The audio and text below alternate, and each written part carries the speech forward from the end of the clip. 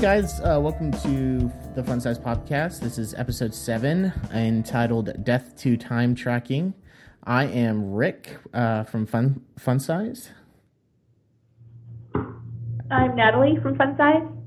I'm Anthony, a partner and experience director at Fun Size. We're just getting together to talk about time tracking today. This is our podcast on mobile design, and we just wanted to talk a little bit about some current events before we get into today's subject. First up, I guess it's kind of hard not to talk about this. iOS 8 is right around the corner. It's coming up.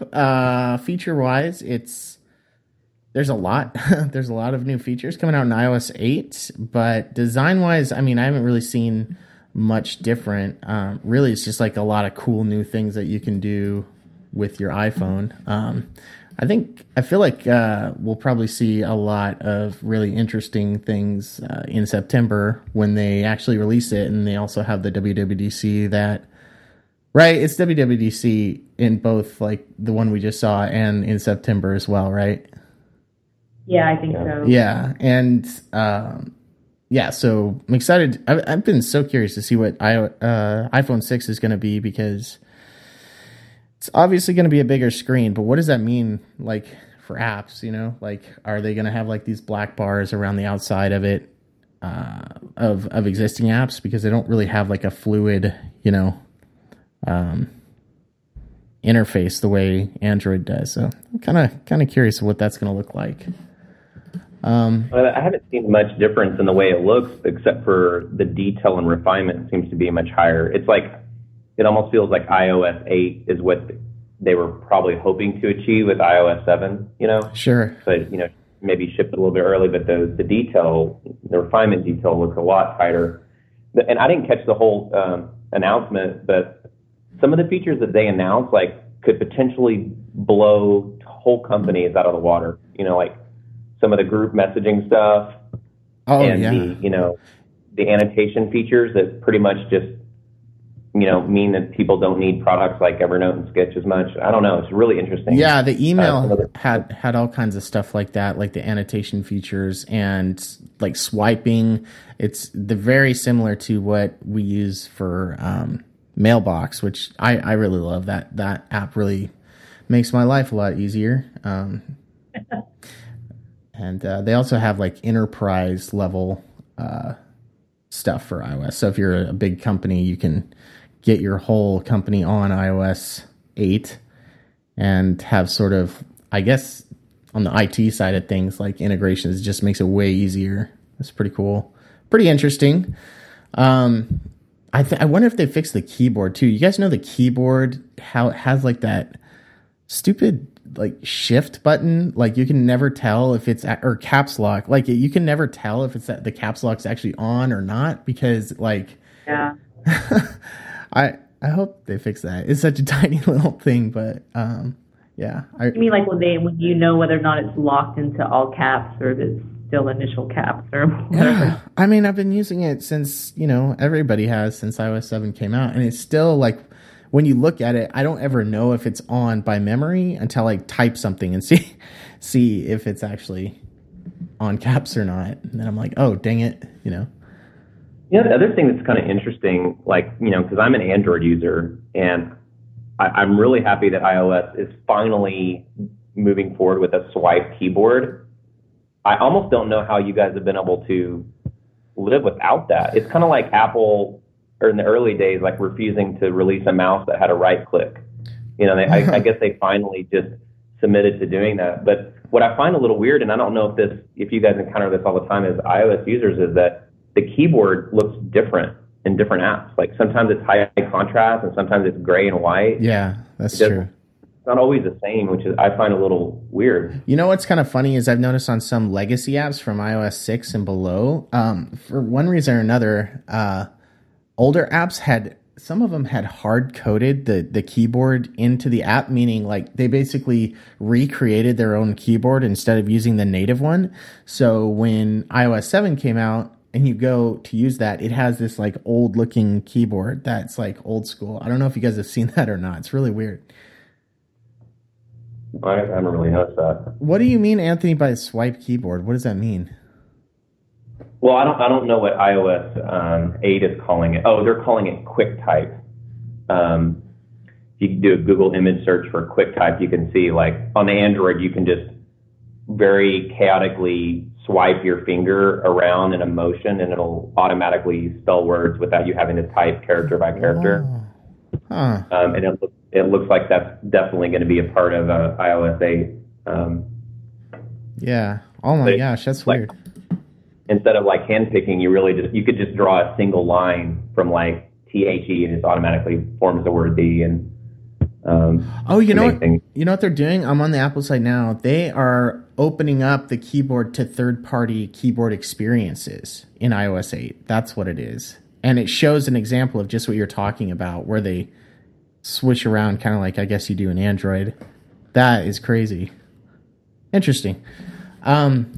Speaking of Android, are there any new Android devices out that, may have come out recently that Anthony may or may not be wearing on his wrist right now?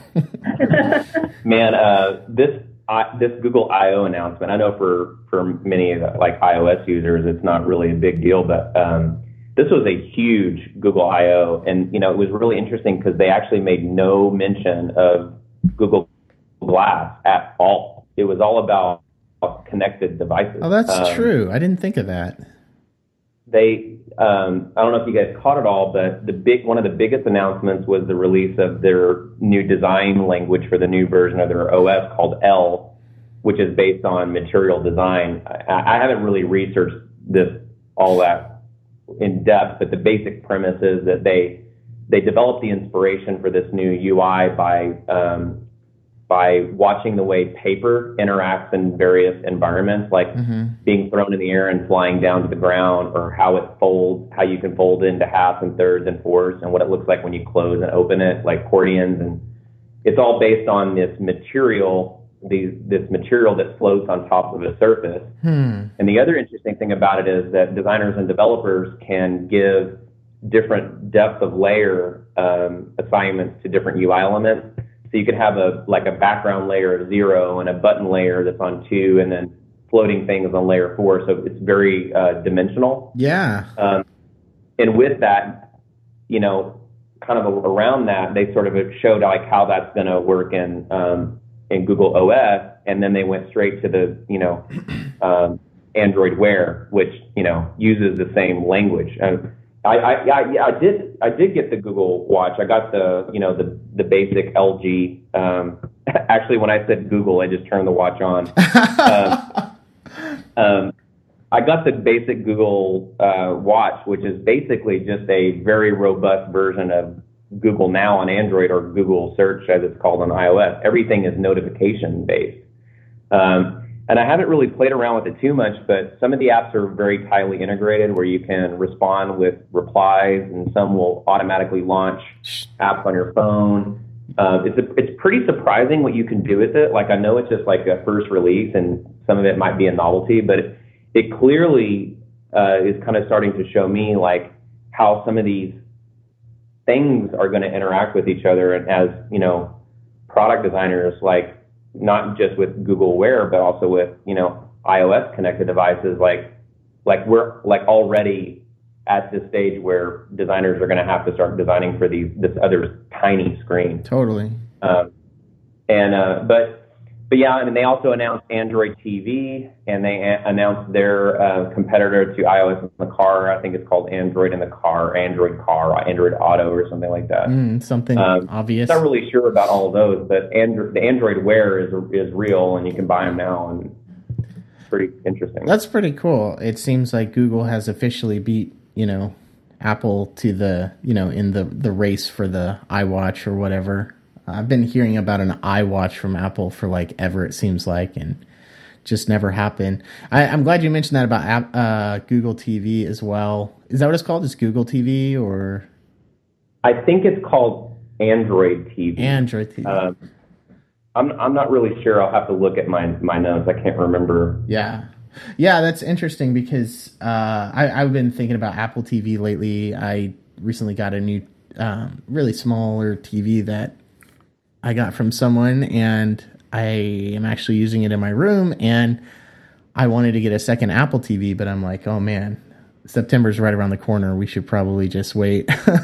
So I'm definitely hoping, among the other things that are going to be talked about in WWDC this year, that Apple TV will be amongst them. Maybe there'll be a new version of the hardware, or maybe it'll just be like a new OS for Apple TV. They're like really behind on that. They've been adding other apps to it, but it's nothing very intuitive. In fact, I've been using the Chromecast from like iOS devices to like project stuff, and it seems to be pretty far ahead of the game in terms of, well, not ahead, but they're keeping up pretty well with having like apps that integrate with Chromecast. Yeah, it's a really interesting time. I kind of feel like this is kind of like similar to when the iPhone first came out. Like a lot of this stuff isn't mainstream yet, but you can tell that 3, 6, 9 months from now that the mobile screen is just going to be one of like 4 or 5 different screens that you're going to have to design for. Yeah. Let's see some responsive sites go down to watch level. I had this conversation with Todd, one of the owners of Four Kitchens, and he was telling me how they work in the web design space. They do a lot of content management and design around content, and in that community, they're already talking about how like they need to stop thinking about the website as being the interface, but the website being the service that distributes content to, guess what?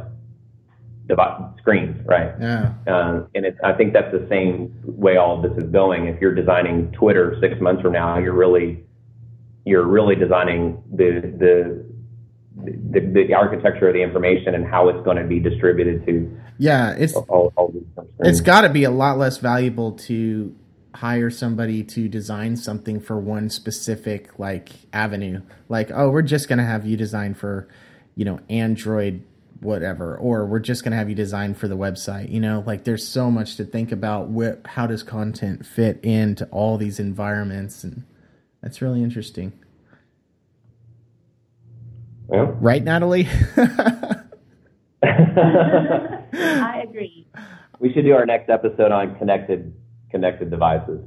Yeah, that's interesting. Yeah, cool. Well, let's shift off of the news stuff and just get into the meat of it. We're talking about death to time tracking. Man, we picked this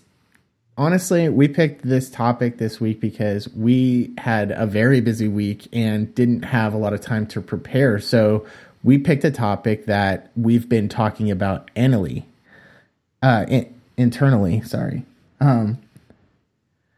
And we've been talking about time tracking for a really long time, really since we started, since FunSize started. And we've been always sort of butting our heads up against, is there a way to, just completely get rid of it? Anthony says, he walks through, he's like, you know what, that's it. We're done with time tracking. Like he says that all the time. And I definitely, feel like I want to get rid of time tracking as well, but it also is kind of scary. So we thought maybe we'd just look at it as, examine the problem kind of like at first. So like, why do people track time? Yeah, go ahead. I mean, before we get into this, as a partner in this business, I'd really be interested in seeing what the community has to say about this. So, if you guys want to tweet back to us at FunSize on Twitter with your thoughts, I'd really appreciate it, because we're, just like you, we're probably trying to figure this out. The question, why do we time track? Mm-hmm. I really believe that it dates back to, bigger days, advertising agency days, big agency days, where that is just the way you made your money. Mm-hmm. If you had to track your hours so that you could bill your clients, and you billed your clients hourly, and then on the employee management side of things, that's how you tracked whether your employees were performing or not. Right.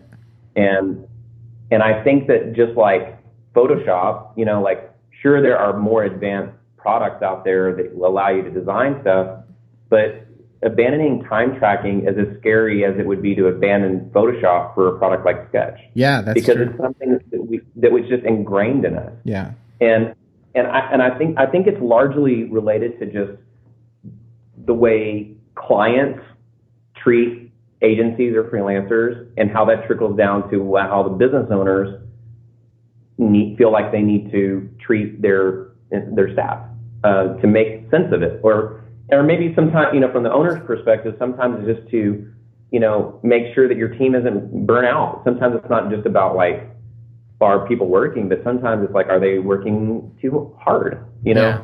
And so I don't know. I mean, I don't know why, but I definitely am starting to see while there are advantages and disadvantages on both sides, I'm really starting to see the advantages of stopping looking at it as a metric, even if you're tracking it. Maybe not tracking it in terms of how well you're doing it as a project, but using it more of an internal tracking tool. Well, I think too that something I've come to realize is that why do people track time? It's like something you can agree on. Like a client is going to hire someone. It's a service industry we're in. Like design is sort of a service. So how do you measure the service? You have to pick some type of increment. So it's time. And why is it time? I don't know. Maybe because that's the one thing that we all have to abide by. We all understand what time is. An hour to one person means an hour to another person. Yeah. But you know what? I mean, it does, like it's a common language, but you know what?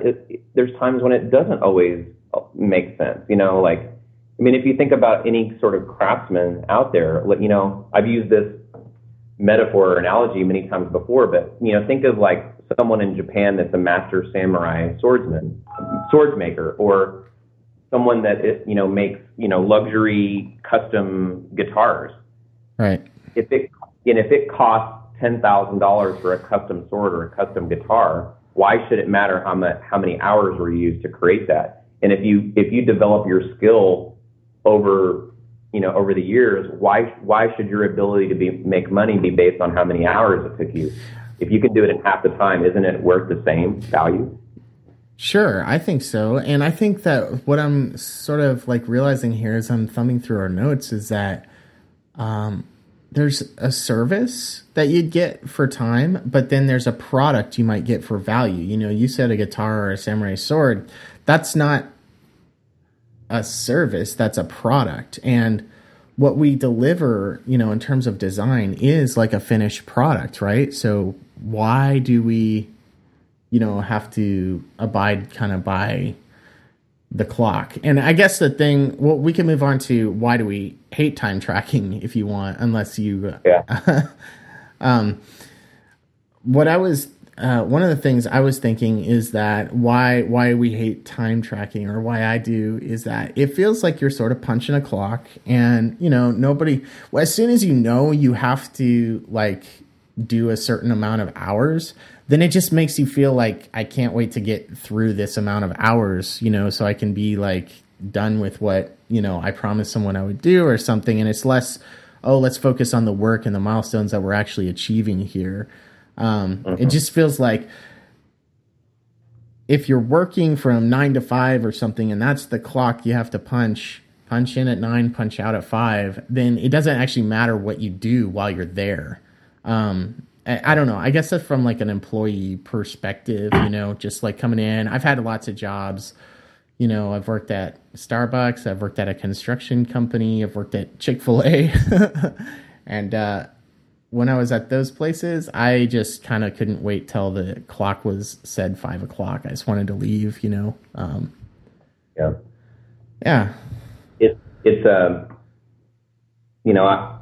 I've definitely been in the employee side of the perspective a lot longer than I've been on the owner side of the perspective. And most of the jobs that I've had, I was always the one guy or one of the few guys that couldn't keep up with the hours. So I always found myself being scolded by, the creative directors or the owners, like, you need to fill out your timesheets. Because that was mainly because they needed those hours so they could send an invoice. That's how they build, right? Yeah, and what would happen is I would sometimes be 1, 2, or 3 weeks behind. That's and horrible. So at that point you're just guessing. Yeah. You're just saying 8 hours here, 4 hours here, 2 hours here, I don't know if Natalie's looked at it like I have, but I look at the timesheet and I realized like a couple weeks ago I looked at a snapshot of our hours, and only 50% of the people at FunSize had a up-to-date timesheet. Yeah. And so you have to start wondering, like, well, really, how accurate is this? Yeah. Because the part that sucks for me as an owner, there's really two parts, right? Number one, it sucks that, if people aren't, if your project is based on hours and the hours aren't updated, then you start owing your clients more hours. Right. And the other side of it is that if you're tracking hours, then you start looking at those numbers. It's too easy to start looking at hours and creating assumptions about how people are working. Yeah. Right. And one of the last episodes we talked about pricing, and FunSize is kind of in the middle. Like, we don't bill based on hours, we bill based on retainers. We're kind of in this hybrid model. We still track time, but I still don't think it's really accurate. And I also don't think it's fair. Like Rick, you, for example, like, you work on a project and you basically have an account that you work on, pretty much 75% of your time. Mm-hmm. And you're required to deliver a certain amount of effort and, sprint effort / points to the client.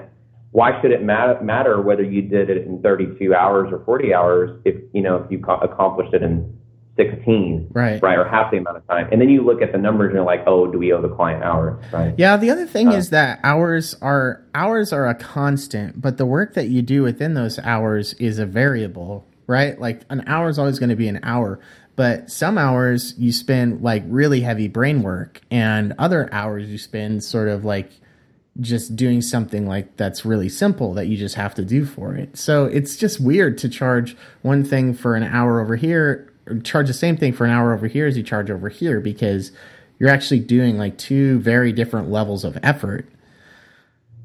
So I don't know. What do you think about time tracking, Natalie?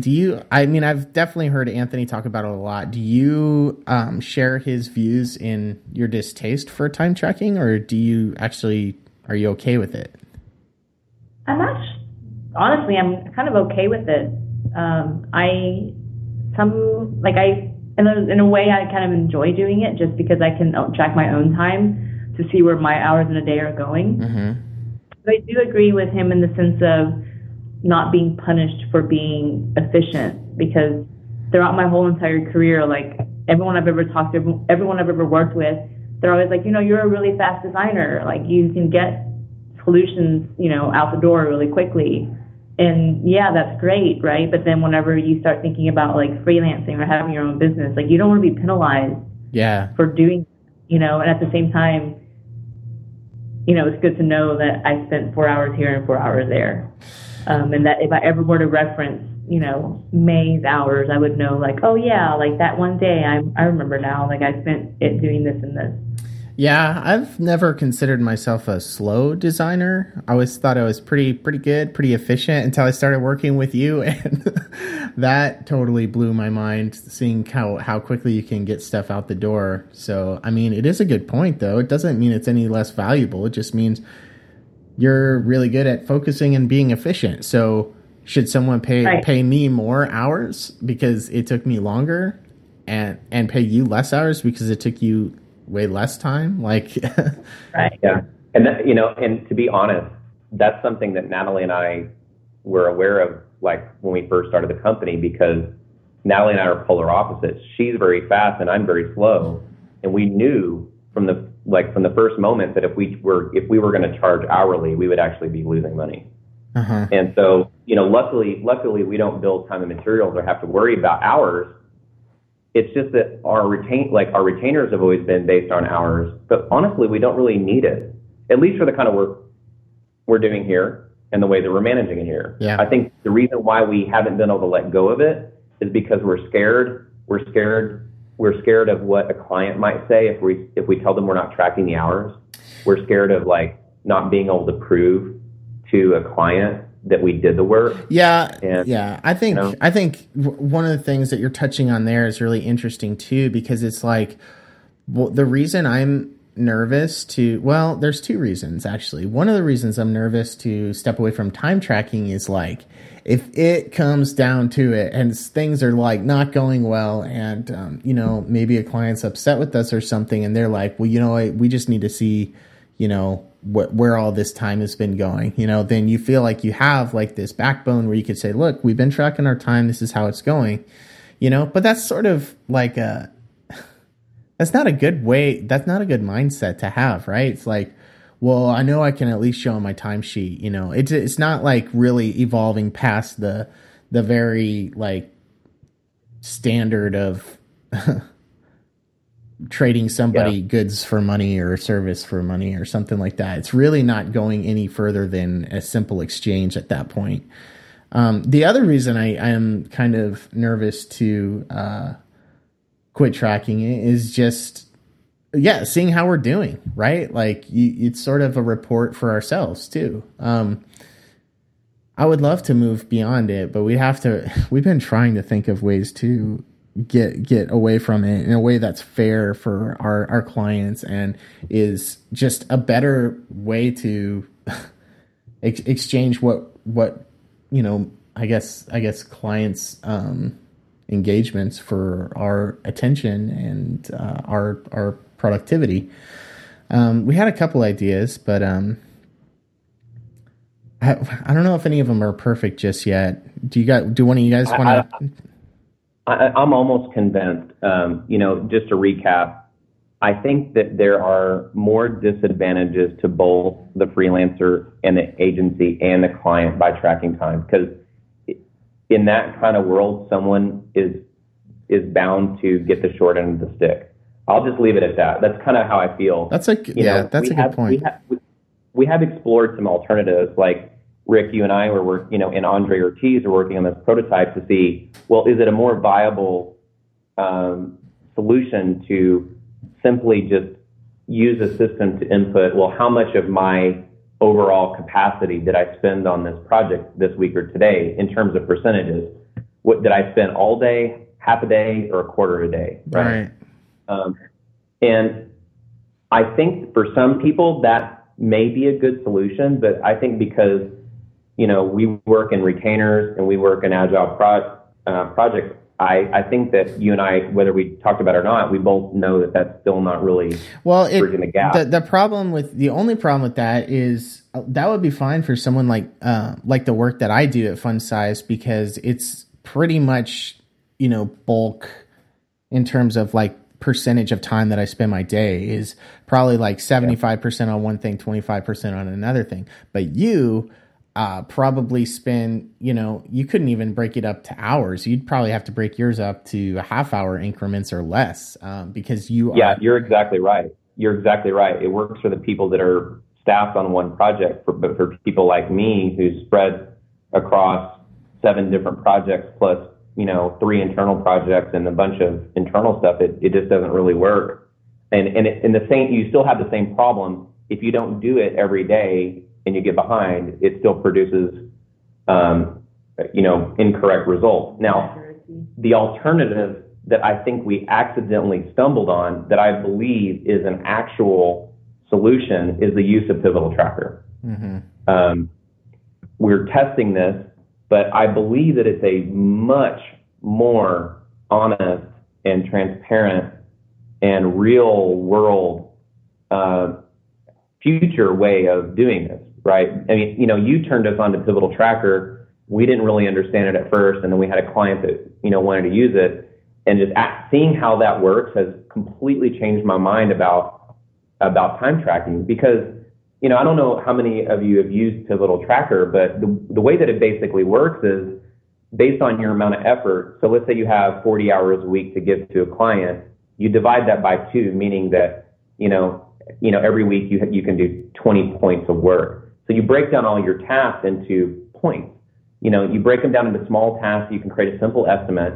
And the brilliance of Pivotal Tracker is that it won't let you commit to tasks that you don't actually have the capacity to do. And instead of like tracking hours and wondering if people are high performers or low performers, the answer is right there. Like it's clear. Like it shows you whether you're ahead of whether you're delivering, whether you're over delivering, whether you're under delivering, whether you're maintaining a velocity, and it's clear to the client. If they want to know what you did last week, it's just right there. Yeah, they can see that. They can see it. It's really cool, and just looking at it simply like that, it is what you just said. There's some caveats though, like you have to estimate.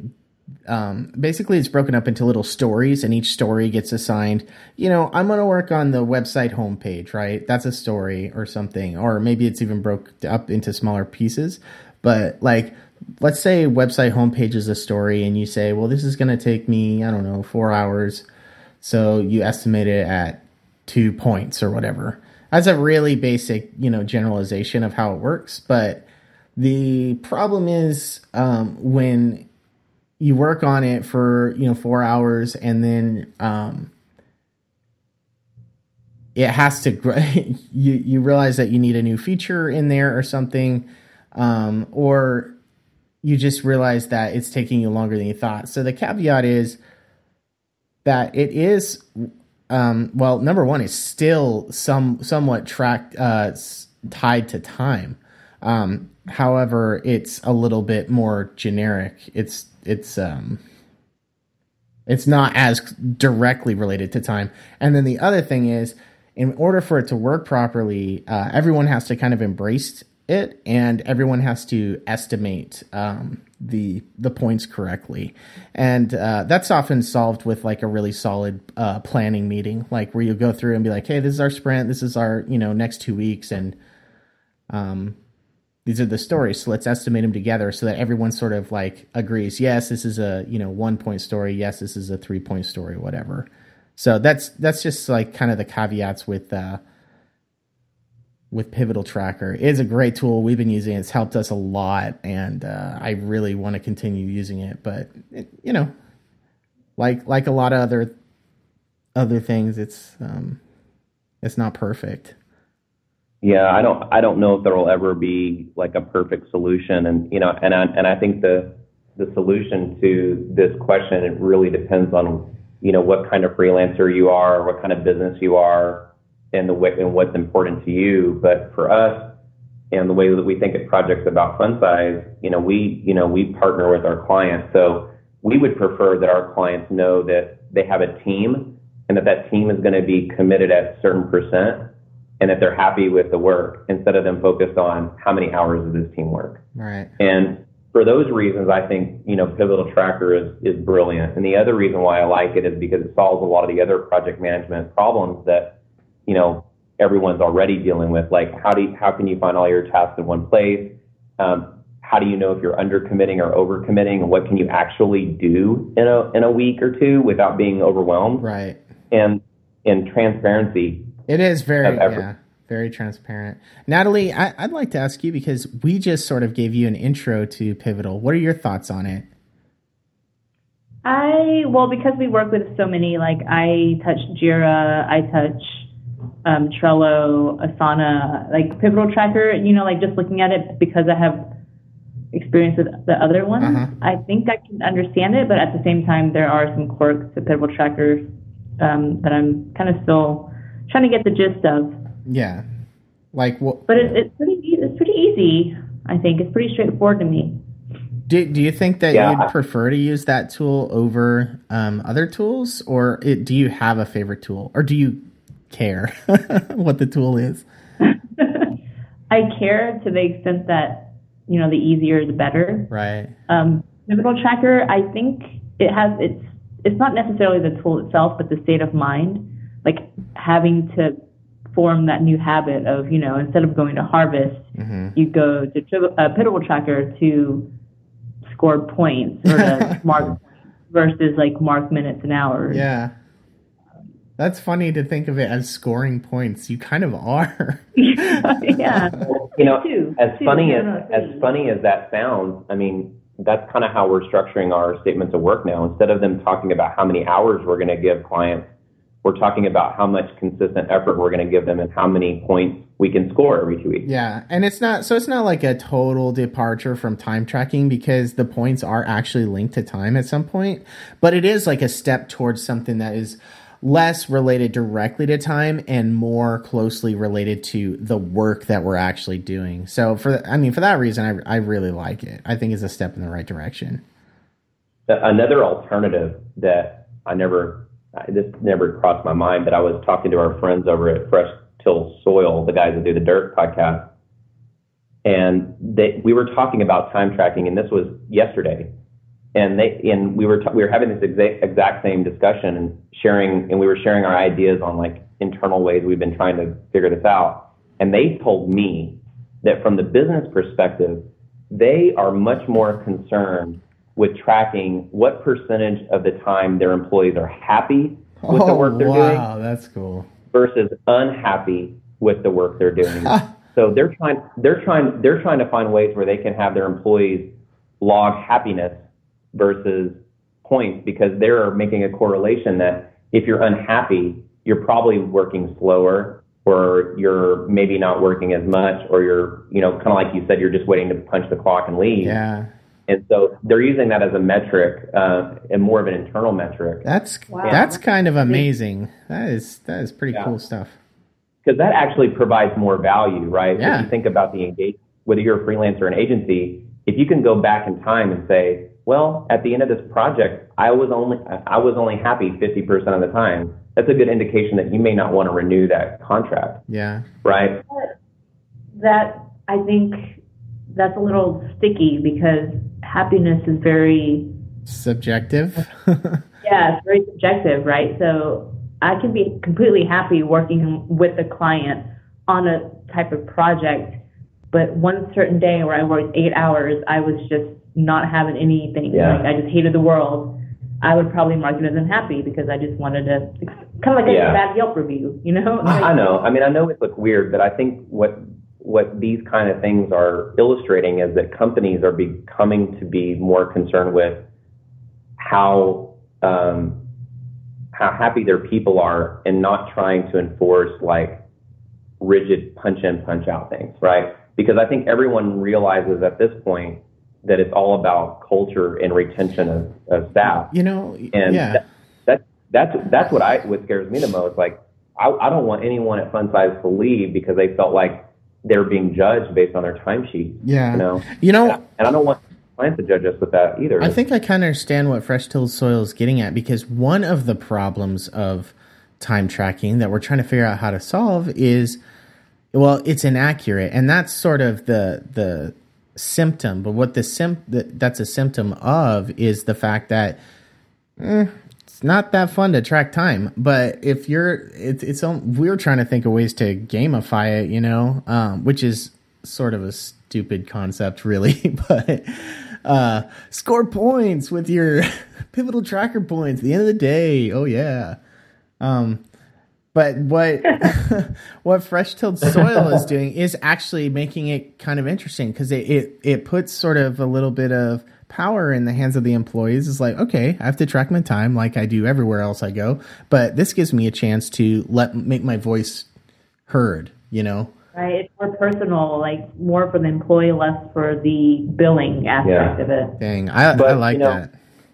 In the end, if your business or your freelance business is solely based on time and materials, there's no way you'll ever be able to stop tracking time. No. And if you're working in retainers or value-based pricing, then honestly, time tracking may not be necessary. But will time tracking ever die? No, I really don't think it will. At Fun Size, I hope that 6 months from now we're not tracking time anymore. At least not for client purposes. Maybe I could see us tracking time just to see, to use it as a litmus test or a metric to see if we're estimating our projects correctly, so that we can create new engagements better, right, or understand what the actual cost might be. Exactly. But I really don't think even 3 months from now I want any of our clients even wondering about hours. Yeah.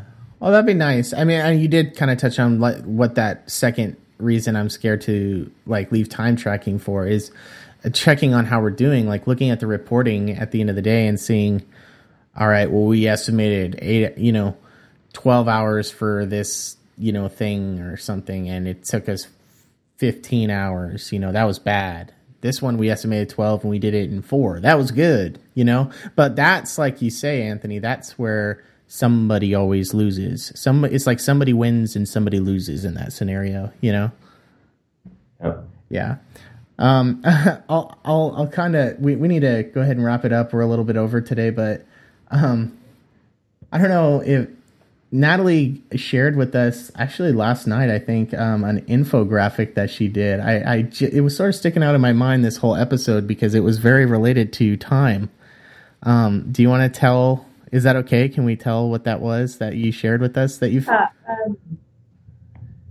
It was whenever I left RGA, I just kind of thought it would be funny to see if I can capture like where I spent my time while at RGA. Uh-huh. So it's just like an infographic of, you know, how many emails I sent, like how much time in my day or my time there in the 2.5 years I was there that was spent on certain projects. Even down to what colors you use. Yeah. What colors you designed with. That was cool. Yeah, and then like the amount of days that I wore black because, you know, it was in New York.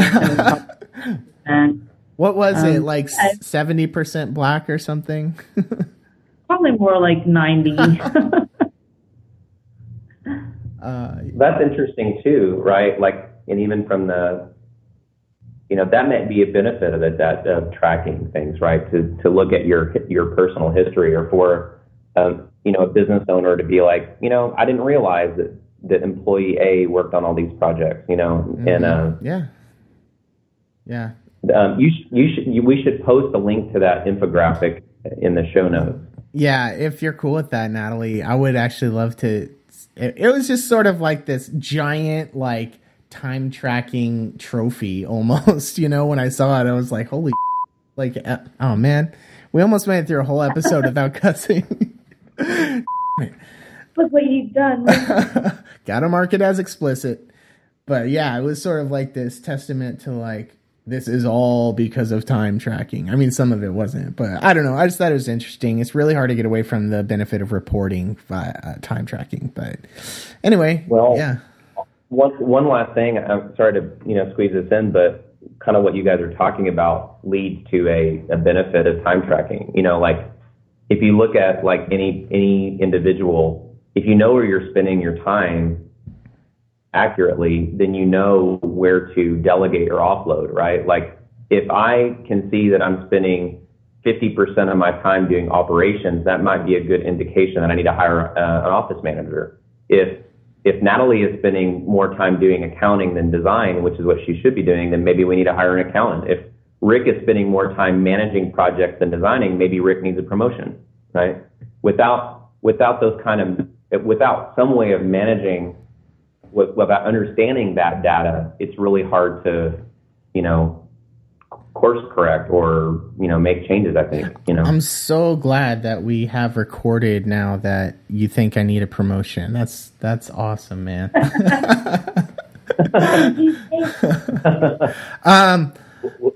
Yeah, so I'm sorry. Go ahead and finish your thought, man. I had to get a little joke in there. Oh, I was just saying, but we'll announce the details of that on the next one, perhaps. Okay, cool. Yeah, and while we're announcing things, we did have one other little thing we just wanted to tell people that have been listening to our podcast. Thank you very much, first of all. And second of all, we're going to keep going, keep on trucking, keep on keeping on with the podcast. And we're really excited to keep going. And, you know, we've been growing and iterating on the format of this and everything. We're going to continue to keep it, you know, lightweight and try and be frequent about it. But we thought we might go ahead and give it like its own name.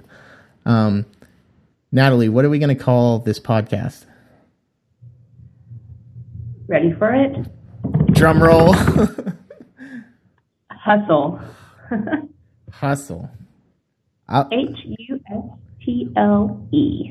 Bump, bump, bump, bump, bump, bump, bump, bump. Yeah. Sorry, that's that's the hustle. I think it's a great name because I think we realize that, you know, that while there's a lot of, you know, mobile and product design stuff to talk about, there's a lot of different things like culture and business and really anything. And I think that, you know, hustle not really meaning like, you know, overworking or whatever. Like this, I think it captures a lot of what we've kind of talking about. I'm pretty excited about it. Yeah, we kind of had a running pool of names that we might call it in the future, and Natalie threw that one in there, and I really liked it because she has this, I don't even know if is that picture that says Hustle still in the office somewhere? I haven't seen it in a while, but it's just like a picture frame that has like gold letters that say Hustle, and it looks so like gangsta. And I don't know, it just kind of made me happy to look at it sometimes. I really like the idea, so good job, Natalie. Thank you. Cool. Well, I think that's about it. So I am Anthony. You want to give us a little? How do we follow you on Twitter and stuff? You can follow me on Twitter at Mantwan, MANTWAN, or our company at FunSize. I am at Natalie V, Natalie, V as in Victor, I. And I'm Rick Messer. You can follow me on Twitter at Rick Messer, RICKMESSER. That's it. Oh, one last thing on the show notes. Maybe I can convince Rick to post a link to this URL where our listeners can post possible show topics. Yeah, that would be awesome. We'd love to hear from, we have a lot of ideas, but it'd be great to hear like what you guys want to hear. If anybody out there has any ideas, that'd be great. We'll do that. We will do that. Okay. Thanks for listening. Thank you, guys. Bye, guys. Okay. Bye. Bye-bye. Bye. All right. Thanks, Anthony and Natalie. Sweet.